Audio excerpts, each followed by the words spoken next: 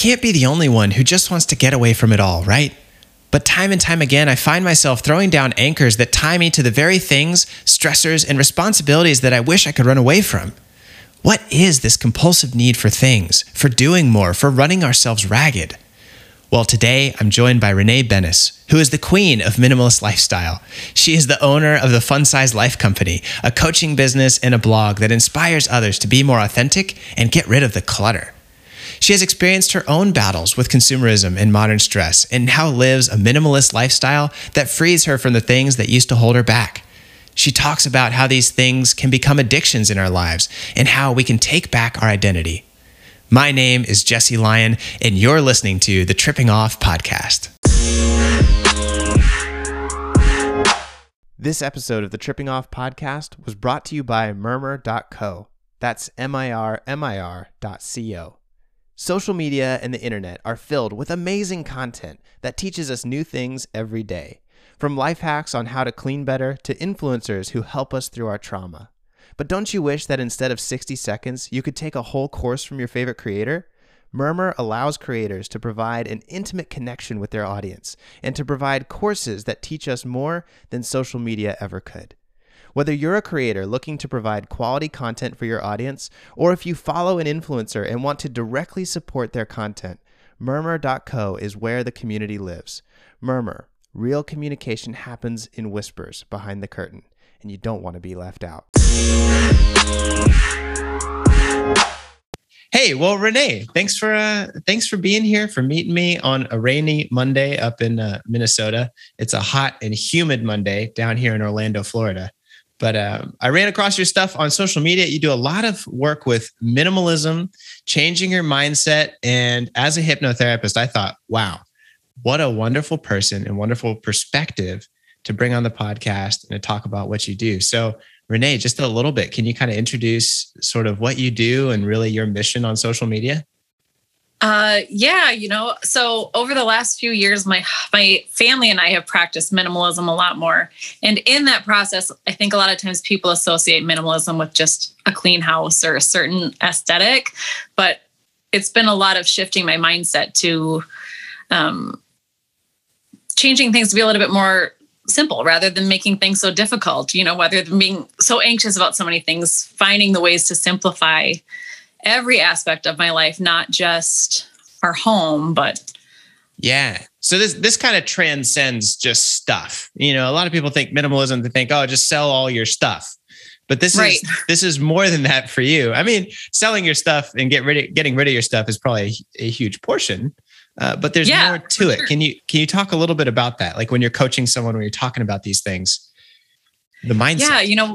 One thing I say a lot is like, people always have this desire. They want less stuff, less clutter. And I always tell people one of the best things for me of creating a clutter-free home is I'm spending less time cleaning and things like that. But it can also go hand in hand with the realization that a lot of times we accumulate things, we buy things because we're really seeking something bigger, like a deeper feeling, a deeper meaning.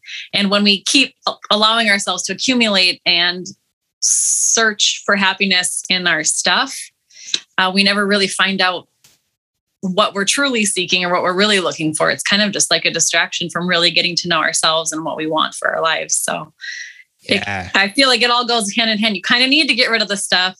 You need to be willing to let go of it, to dive down deeper into what's laying behind it all.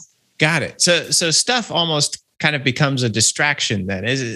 Would it be fair to compare a compulsive need for stuff almost to like an addiction, like alcohol, like it distracts me from things?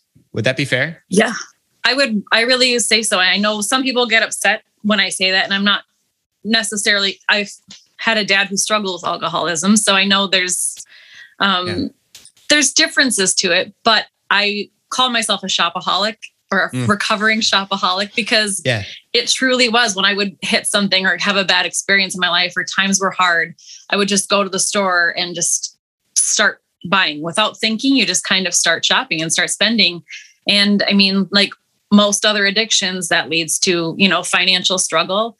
that can lead, and then which financial struggle can lead to broken relationships. Like we struggled in our marriage because, we didn't have our finances in order, and can also stop you from getting to any other place in life, because you're holding yourself back with that. Yeah, absolutely. So, well, and the research supports exactly what you're saying too. Like the number one cause for divorce is financial strain. Like right. there's other things on the list, but the number one time and time again is financial strain causes breakdowns of relationships because, in a lot of ways, finances is safety. And if you can't have safety in a relationship, that's tough. Right. That's kind of the whole point, right? Yeah. And that was, I shared that in, like a TikTok video I shared where I never wanted money to stand in the way of my marriage because I didn't want to get divorced. I didn't want to have struggles. So we would just never talk about money. And then in not talking about it, right. I think a lot of times people have that idea, like, if we just don't talk about it, then there can't be a problem. But in the not talking about it, there's a big problem. So, that was another step of having to work through and figure out how to have money conflict by choice, to be able to work through everything. So, yeah. Well, there's kind of this desire, I think, to, hopefully if you ignore the problems, they'll go away.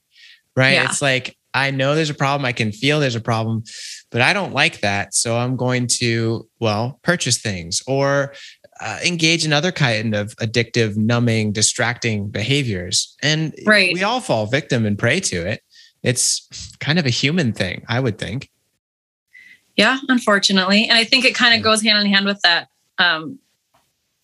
positive mindset struggle where, you toxic positivity, you try hard to just be positive and like, I'm struggling financially, but if I put a smile on my face and just say that it'll be okay and say that it'll be okay, maybe it will be, and it never is unless you're willing to actually face it. So just like you need to deal with any negative emotions that are coming up around anything else in your life, I think that's where I came in with those money struggles was if I just pretend enough, then it'll go away. But of course, it never does. So, well, that lends perfectly to the question that I wanted to ask you, which is, so my sort of background comes from, I'm a licensed mental health counselor. I own a private practice, and I've kind of used the tool of hypnotherapy as something that I integrate heavily into my practice, helping people with their mental struggles. The manifestation mindset sort of community, they can kind of be in tension with the mental health community sometimes. Like you get the very clinical, scientific, this is what the research says kind of people. And then you've got, sort of the other side, like, hey, like it's much more spiritual. It's much more emotional. Like we got to, manifest and be mindful. Right. So it's interesting to hear you say that, because I think when people think about mindset manifesting, they think of that toxic positivity. Just say it's okay until it is okay, or just say that you'll be a millionaire until you become a millionaire. But what you just said is very different. Can you help me sort of understand that? Yeah. And that's when I first heard about manifestation. That's what I did 100% was, I think a lot of people were introduced to manifestation through the movie, The Secret, or the documentary, The Secret. Puppy. Oh, who's the puppy that joined? I will probably put this on YouTube later if that's okay. So. Okay. Yeah, you can. This is Daisy. Oh, Daisy. Oh my gosh. You're adorable. She just turned 16 today. So. Oh, 16. Wow. Way to go, Daisy. I know. She's hanging in. She's doing so good. Living out her senior years. Let's go. Mimosas on the beach. Oh, right. Yeah. Love it. Oh, man. Too bad we don't have a good beach around here. But Minnesota. Yeah. Florida. Come visit Florida. Yeah. that seems fair. Dogs take trips for their birthday, right? I think so. It's 2021. Things are weird. Yeah, it's a free for all. It's a free for all now. It's a free. Hey, animals have rights too, right? Let the poor thing take a vacation. Anyway, sorry. Huge. No, it's totally fine. Daisy needed it. She was worth it. She did. She's so happy now. But so in the beginning, it was a bit of that toxic positivity for you. You're saying, but almost like you matured from that. Yeah, I hate that so much. I hate that we have to fail in order to learn, God, me too. If I could have just gotten it down right away, that would have been great. But I did a lot of that toxic positivity in around this time that I started learning about manifestation, I started learning about minimalism, and I started learning about all the things is when I started consuming so much. And I went into that toxic positivity. If I just say it, or if I think about it, then it'll happen. But what I think can happen a lot of times, and I was just talking about this with a friend, is the more everyone of course is different. People are going to have different ways that it works for them. But the more you talk about it, the more you focus on it, the more you think about it, the more you can kind of create that resistance in your body that doesn't believe the words that are coming out of your mouth. If that makes sense, where if you're, one of the biggest things I try to say to people is if you're saying, I'm going to be a millionaire by next year, but in your gut, it's like that tense, tight, clenched feeling that doesn't believe what you're saying, then it's never going to come. It comes from a place of, peace and trusting the words that are coming out of your mouth, but also the more you focus and the more you talk about it, if you're writing something down over and over again, it can almost become like an obsessive habit that can lead to anxiety. And anxiety is no way to live. I didn't think about it that way. Yikes. Yeah. That's kind of the opposite of what you're trying to do. Right. So for everyone listening, how do you know when it's toxic? It sounds like, and I'll come back to that question in a second, but as you're saying this, it sounds very similar to sort of the psychology counseling concepts of attunement and authenticity. So, you can't say like, I'm going to be the next LeBron James, right? Yeah, I'm not going to be the next LeBron James. As much as I say that, like LeBron James has got some things going for him that I do not, right? Right. Anyways, so maybe a crude example, but you kind of get what I'm saying. There's no alignment there. I don't like sports. I don't like, much less basketball. Right. And so I can say that, but it's not in alignment, attunement with who and what I am. Right. So anyways, those concepts kind of being floating around in the air between us. How do you know when it's toxic? That's what I think. It's so important to, the more, I think for me and for, people that I've worked with, is more of knowing yourself and reading your own responses and body language to things. So if the words that come out of your mouth and you feel like a bodily response from it, if you're saying, no, I'm feeling really good, but inside you can feel like your heart stopping, or I'll even notice like, when I write something that I don't necessarily believe, like my leg will twitch or my arm will tense, like some sort of body response usually comes when you're trying to say or write something that you don't necessarily believe. And then if you consider, like I said, the anxiety, if someone keeps writing it, because that's a popular manifestation method is, I think it's 3-6-9, or, where you write it multiple times throughout the day. Mm-hmm. But if you're multiple times throughout the day, not believing and creating tension in your body with the things that you're saying, you're just working against yourself. And I think that's the best way to recognize it, is if you can pay attention to your body's response to the things that you're saying or writing or trying to create, Yeah, that makes a lot of sense. As hypnotherapists, we often use handwriting analysis actually as a huge part of kind of understanding what someone's unconscious association with a suggestion would be. That was a lot of words. Let me simplify. I think I get it. Go ahead. For everyone listening anyway. So what a hypnotherapist will do, and I'm kind of spoiling the secret, but we'll keep it between us. Okay. They will give you a blank sheet of paper, and they will have you kind of like write out your problem and kind of talk about it, really describe it. And what they're doing is they're noticing the way that you write about it. Is your pen pressure really hard? Do the lines slant up, indicating optimism, or do the lines slant down, indicating sort of pessimism? I really don't think this problem is going to get better. Are the words very sharp and angular, meaning you're overly critical about it? Or are they very swooping and looping, meaning you're maybe even too emotional about it, and your emotionality is getting in the way of you achieving the goals that you want? So there's a term for that. It's the way that the body responds to sort of the psychic state that's going on. Not psychic as in psychic medium, but psychic as in psychological, the mental state that's taking place. And that says a lot. And so, I mean, just to further support what you're saying, like that's rooted in science, that if you notice something's wrong in your body, that's a huge indicator. When you notice those things in your body, what does that prompt you to do then? I mean, do you say, okay, that's a bad suggestion, I'm not going to do that? Or what's the next step there? Yeah. Well, first of all, that's so cool about the handwriting. I want to like go back and look at every journal entry I've ever written. Oh man. And then to like watch it change how I was too. Feeling. Super interesting. I took that course and I like went back over everything I've ever written. I'm like, oh yeah, I see you and your defense mechanisms there, Jesse. Yes. Like, that is so cool. Yeah. And like you said, it makes so much sense because how we're feeling is what's going to come out, Yeah.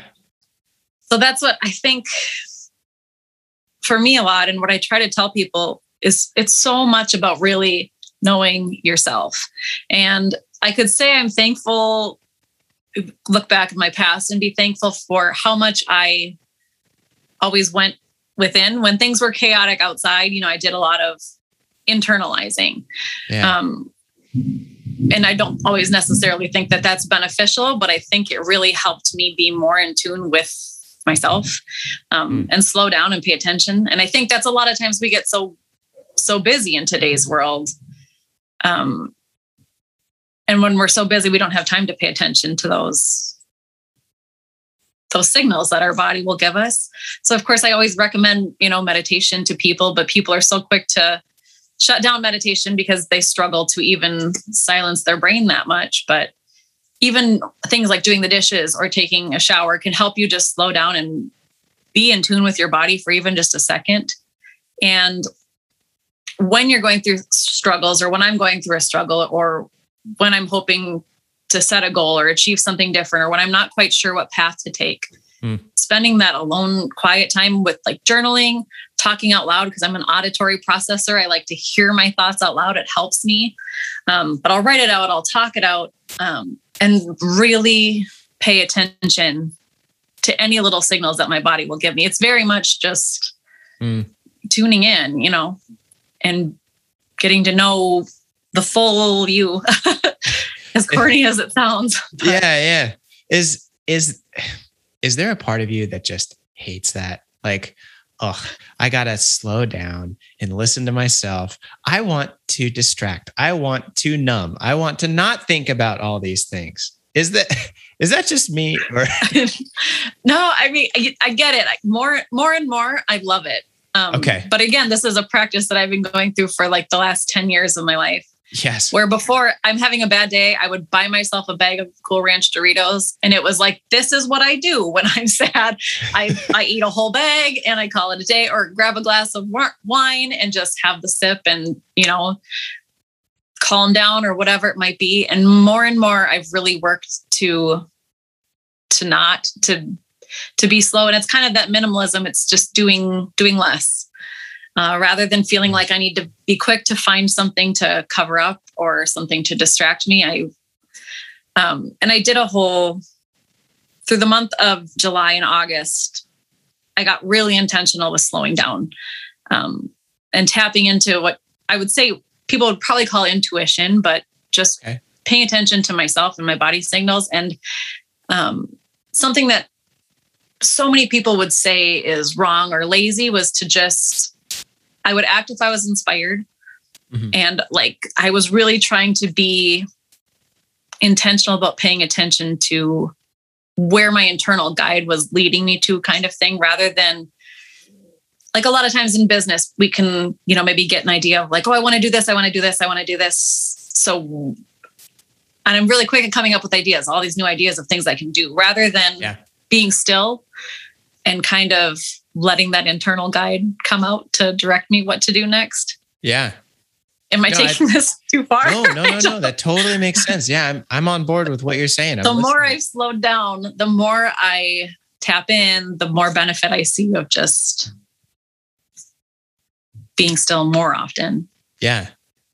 For you and your story, what motivated that initial drive to like buy things, work on things, do all this stuff, there must have been an emotional motivator to that type of stuff. I mean, I have my own therapist. I go to my own therapy to work through these things, right? I've been working to try and understand this in myself.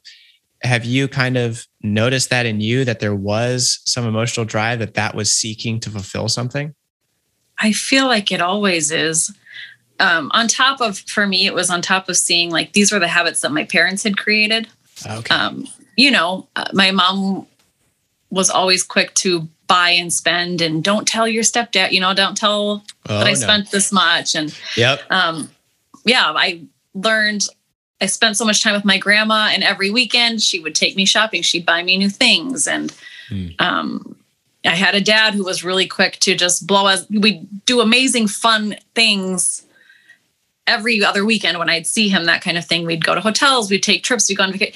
So it was, I think, not only growing up seeing all of that, but then I think my biggest reason that I struggled with it for as long as I did was when my dad passed away when I was 19. I thought I kind of went into that YOLO mindset. Like I wasn't going to say no to anything that sounded fun or cool. Like I wanted to just take advantage of every single cool experience or opportunity that presented itself. I only live once. You can't take it with you. Those kinds of mindsets. Yeah. I was kind of maybe afraid if I slowed down, you have to confront that. What happens if you slow down? Yeah. Don't want to. It was so much easier to just keep going. And I've had to confront, not like even as deep as accepting that life is going to end at some point, that kind of thing, where I think, and accepting that the things I was trying to fill my life up weren't really building me a fulfilled life. It was just pointless things. And what do I actually, if I think about the ultimate legacy that I want to leave, rather than being fearful that I'm not going to get enough time to do all these cool, awesome things, like you think about the bucket list I used to have when I was 20, like bungee jumping and all these amazing epic things, versus switching to that mindset of what kind of impact and legacy do I want to leave behind?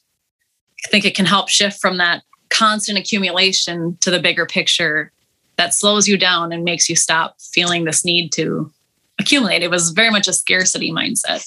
Wow. Yeah. Yeah. I can very much see how that's motivated by the experience that you've had, with your father. And, I read some of your story on your website and growing up and the alcoholism and stuff and everything that went into that. And then his eventual passing, like that leaves a huge emotional weight. And, also kind of as you describe that, it really sounds like something that I've kind of understood too, which is stuff and things is love. Yeah. And so if I have stuff and things, I can point to it and say, look, somebody cares about me. If I don't have stuff and things, I don't know if I'm still cared about in the same way. Yeah. Yeah. And I suppose that's maybe a better way of explaining it. For, I guess, another aspect of it for me was how I looked. If I bought the right clothes and gave this sort of the image that I gave to the world, then maybe that made me better. That made me more worthy. That made me, more loved. More loved is ultimately, I think, what most people are seeking in some form. And I thought if I gave this outward appearance of having all of the right things, that would be enough. And oh my gosh, then that means that the idea of slowing down is absolutely horrifying. Right. It is. It's very scary and it's very hard. It's hard to stop and really face those fears that you have and how you've been masking them. Well, because it's not just stuff. It's if I let go of these things, I let go of what these things emotionally symbolize to me, which is belonging and love and significance. Like if I let go of things, I'm not loved, I'm not significant, and I don't fit. And so I'm just going to let go of that. It is. It's very difficult. And I'm sure you heard, our family downsized our house. We had bought this big house, and very much, if I'm totally honest, I had my own photography business at the time. And when I first started it, we were just doing it in the basement of our townhouse. And I thought, if I have a legit studio, like a studio set up in our home, in this bigger house, people are going to take me more seriously as a photographer. I will be seen as better or more worthy. And I'll have made it. This is the ultimate goal. And I tried to do the same appearance for the way I looked and the way I dressed, and letting go of that house. In a lot of ways, our biggest concern was what other people were thinking. Are people going to think that we're poor? Are people going to think this? Are people going to think this about us? And letting go of my appearance and buying new clothes for myself. Am I going to be less attractive to my husband? Is he going to want to stay with me? What do I have to offer if I don't have these things that I've led to believe are who I really am, Yeah. That's what that minimalism can be so cleansing in that sense. But then you are forced to face the deeper stuff for sure. Yeah. So. That self-worth. And this is not you, this is in general, like that self-worth is so fragile. Yeah. And you really kind of have to confront how fragile that self-worth, that ego strength is when you start to minimalize, give space, Yikes. I both love and hate that, like, passionately. It is. It's a good and bad thing. I'm so thankful to have done it, but it still has the work that has to go along with it too. Yeah. It's like painfully healthy. Like when you eat vegetables and it's terrible. Right? Yeah. But then you feel so good afterwards. Yeah. And now I'm to that point where sometimes I'm like, I really need broccoli. Like I can recognize, that feeling. My body's telling me, get some healthy food in your system. But the time it took to get here was not great. Well, because you have to dismantle, right? And so, you have to let go of all those things that symbolized self-worth up until that point. Right. And so it's like, I'm letting go of this thing. I'm getting rid of these clothes. I'm downsizing this house, all of which what meant value, worth, significance. Yeah. So you let those go. It really genuinely feels like almost an ego death. I don't know if that's like losing a personality, right? Yeah, exactly. Or like a false personality, Oof, yeah. But one that we work hard to build. So well, and is, like you're saying, reinforced from examples through our parents. Yeah. Yeah. Not to blame parents for everything, but obviously our upbringing is going to play a role. Sure. Yeah. And I think most of the time they were struggling with themselves too. It wasn't malicious most of the time. Right. There's definitely some stories where it is, but I think in general, speaking in broad brushstrokes, it's not malicious. It's just, that's how they cope. So they're like, hey, this is also how you cope, son or daughter. Yeah. Yeah. Numbing. Yeah. But I would also say it's been fun to, as I work to change, I can see the changes happening, and obviously only my mom's left, but she sees what I say, she sees what I do, and I feel like I can see it clicking for her in a new way. That's kind of cool. Which feels pretty awesome. Yeah. So yeah, very much so.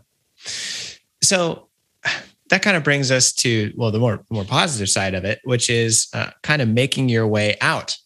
You do a lot of the mindfulness stuff, the consciousness coaching. Can you tell me a little bit about that? Like specifically the consciousness coaching. I'm very interested in the way that you sort of conceptualize the way that the brain gets broken and the way that the brain and the body, like the whole system, mends through this specific process. Can you lay that out a little bit? Right. I've had to really work to try to find the right formula. Like I said, where it kind of all ties together, and helping people get more in tune with their own consciousness, that inner guide, by working to eliminate those outward things that they've worked to build up. I think is always the first, or not always the first step, but can be a very good first step. And then I said, working on paying attention to the body cues and those triggers when, if you previously did have like a shopping addiction or a spending habit that you got into, stopping yourself and asking, okay, what am I really seeking here? What am I really looking for? and stripping away that ego self to get more to that consciousness side of you. That I've been working so hard over the last few years to try and find a good process that fits to help as many people as possible. Yeah. In as simple as possible of a way, because I think a lot of information that's out there on consciousness can be very, very deep and very intense and very, where they talk about the psychological side of things or the spiritual side of things. And what I would love to do is make it easier for more people to get to that point without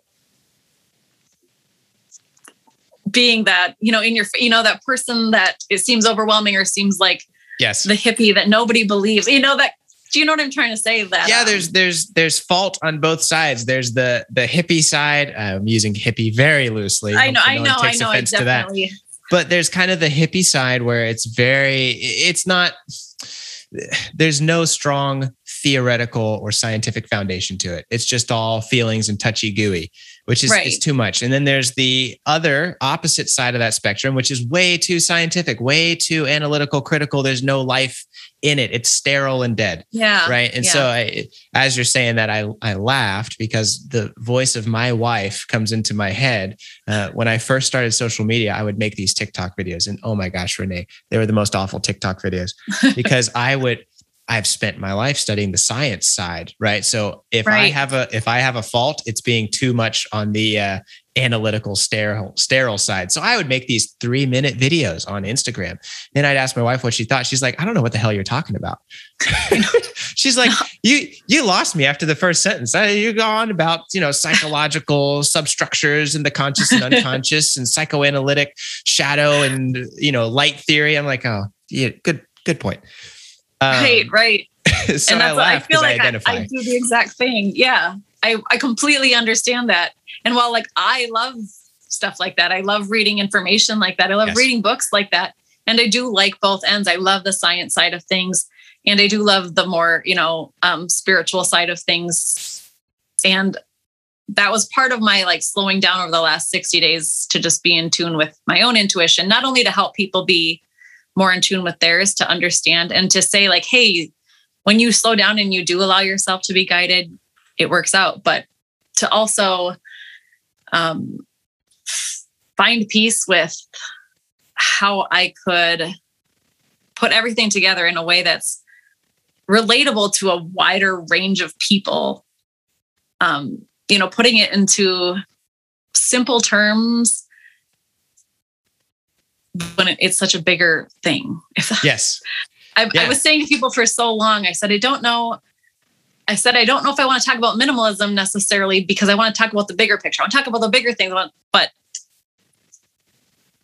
it to me, the minimalism side of things, the mindset side of things is part of the bigger picture. And it's been a matter of figuring out how to put it all together in a way that's fun and relatable and feels easy, but allows people to slowly tap in more to the deeper side of things. Well, and if I can be honest, I think as soon as you try and tap into the deeper part, people scroll past or people swipe left, because what you're talking about is making very emotional, deep concepts tangible.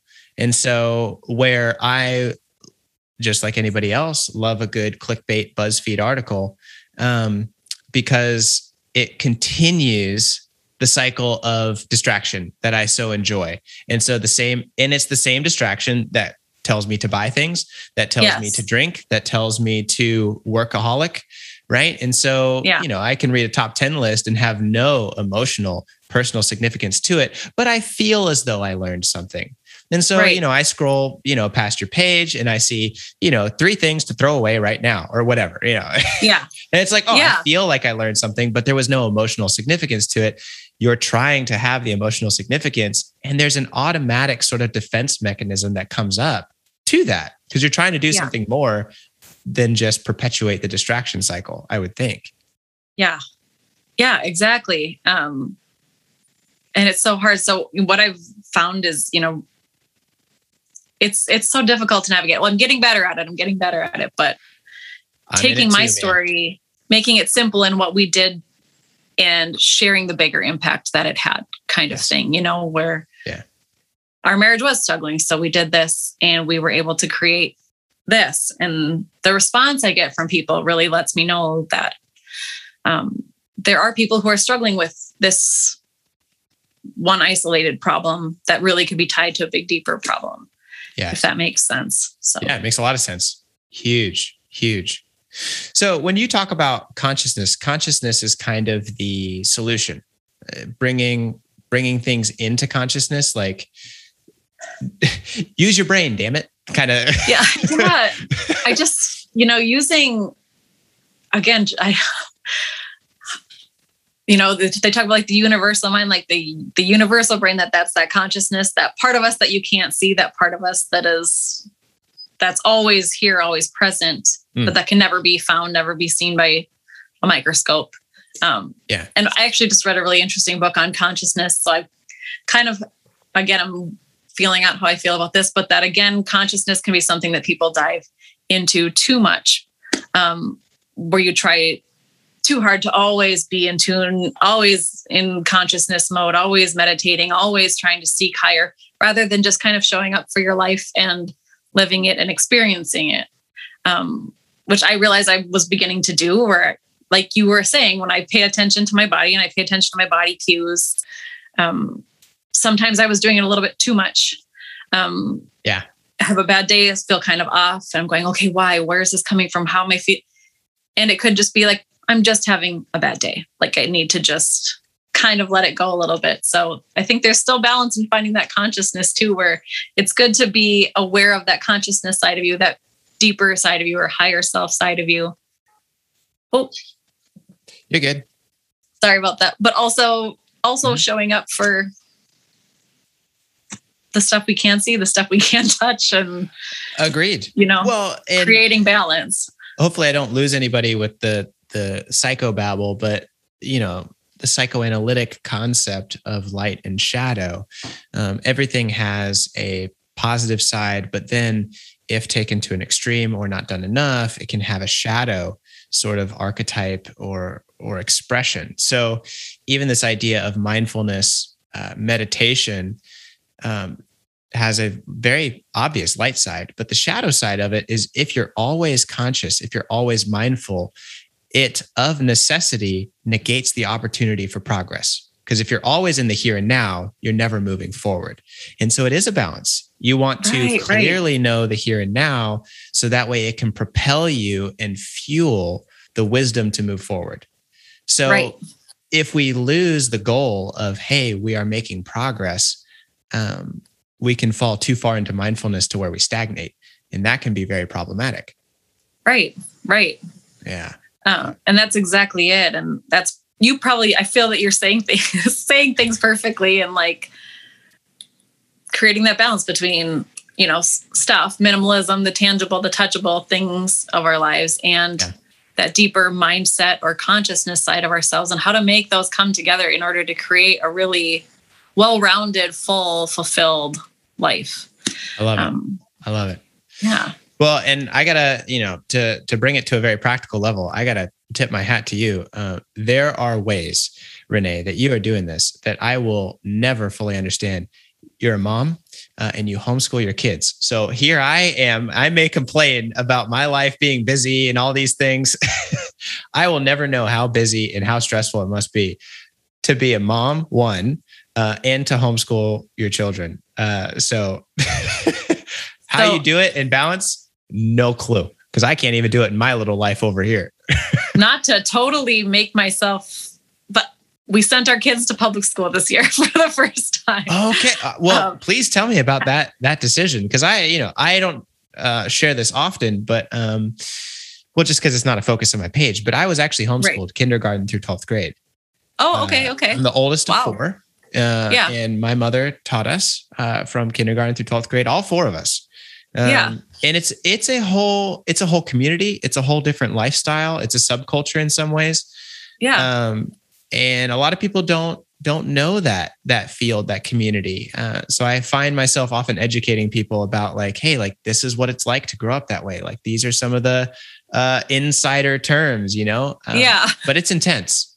It's intense. So what was your experience homeschooling? And then what kind of changed your mindset? Did your mindset change to sort of, I don't know, initiate public schooling? Yeah. So my original, I said I would never homeschool. Why would I ever want to, I've always been such an independent Absolutely person. Crazy.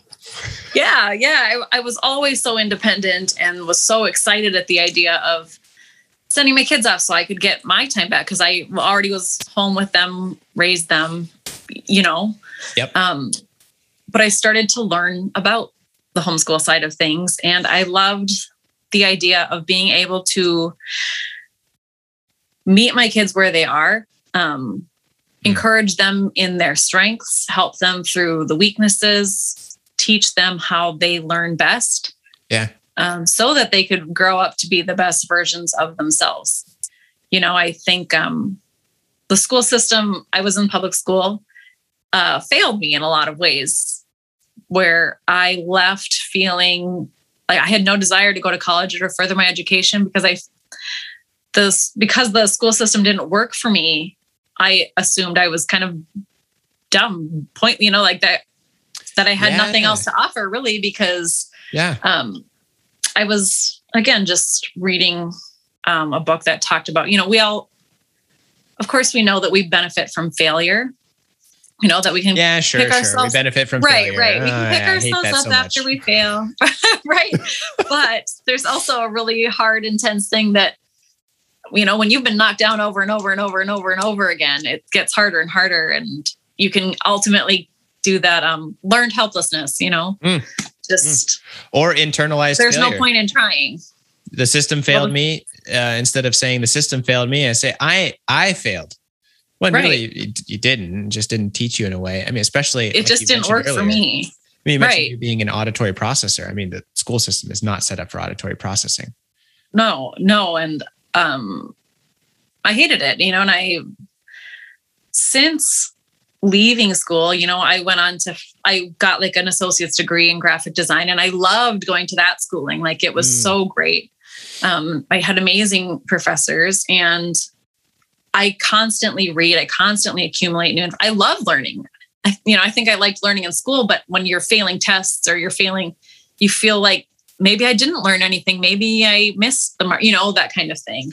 Yeah. And I didn't want that for my kids. I wanted them to love learning. I wanted them to be able to grow and have passion rather than having a test score make them feel like they are less than worthy. And I think COVID is what brought us to public school. Because you said we had a homeschool community where we had a lot of these things going on, or we would go to the science museum, we'd go out and do things, but COVID kind of shut everything down. We wound up spending a lot of time at home. So really, what sort of motivated the transition from homeschool to public school, which I guess was a recent transition for you, was COVID. You had this great homeschool support community, and then being isolated. Right. That makes that tough. Yeah, a little bit. Yeah. I guess I can't really say. I think COVID played a role. But it just seemed that we all three, both my kids and I kind of all got to this point where we were feeling like maybe it would be a good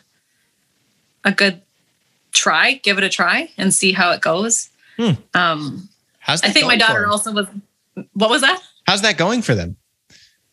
I think okay. Yeah.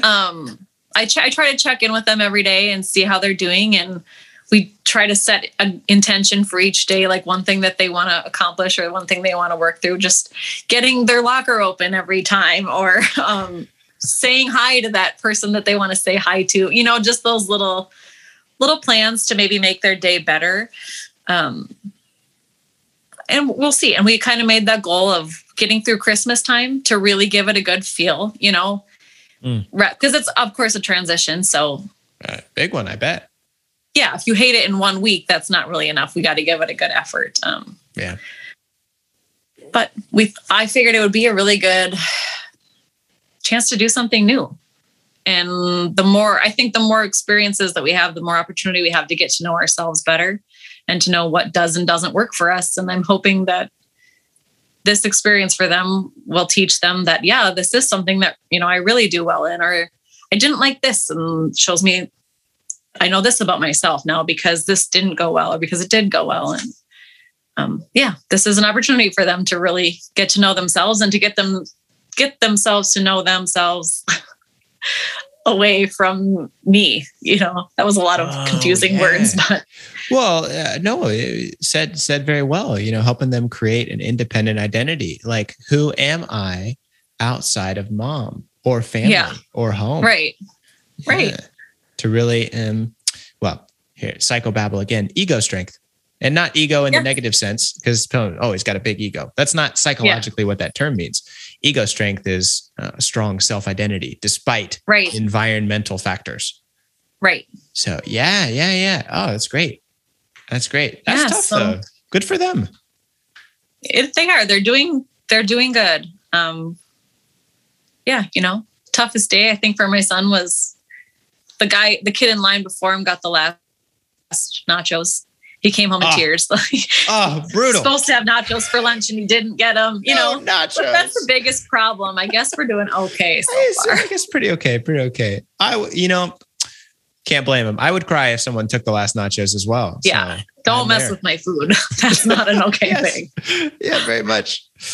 Oh man. Well, kind of as we come to a close here, one of my big goals on the podcast is just to highlight people, the amazing things that they're doing, to make them sound good, and to tell people like, hey, there's these great resources. There's these great people living the life, like trying to do it different and trying to be an example for others.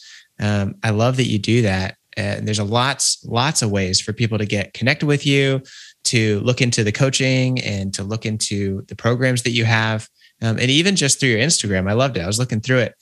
You've got so many tips, like so many practical things you can do today to help. One of the ones that I liked the most was you made a post that said, if you find something that you want to buy, you really, really like it, but you probably don't need it, take a picture and you'll get that quick satisfaction. You can have it. You can look at it because, I'm going to sound,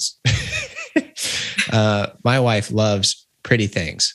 Especially Tiffany blue things. And it doesn't matter what it is, whether we need it or not. If it's Tiffany blue or it has something to do with cats, she loves it and she'll want to buy it.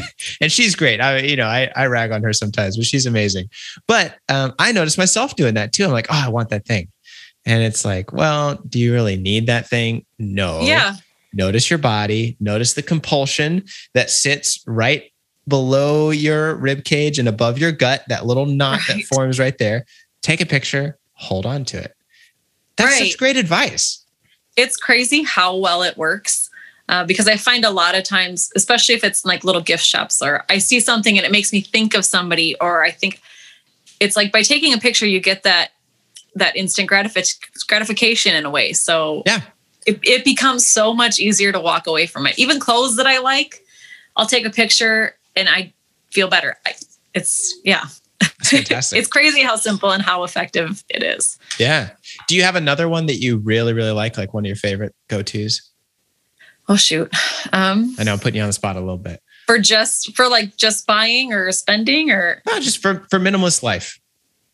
Oh, yeah. I'll probably never be able to think of a thing now. It's okay. It's okay. If it comes to my mind, I'll let you know. But yeah, sounds good. Well, there's also there's a term for when the unconscious mind speaks through our body. There's a term for it. I use it every damn day, but I cannot for the life of you tell you what it is right now because it's flown my mind. I know. That's how it goes. We were talking about handwriting, and I'm like, I know what that is. There's a term for that, but I can't. Well, Google it. I'll put it in the show notes. I don't.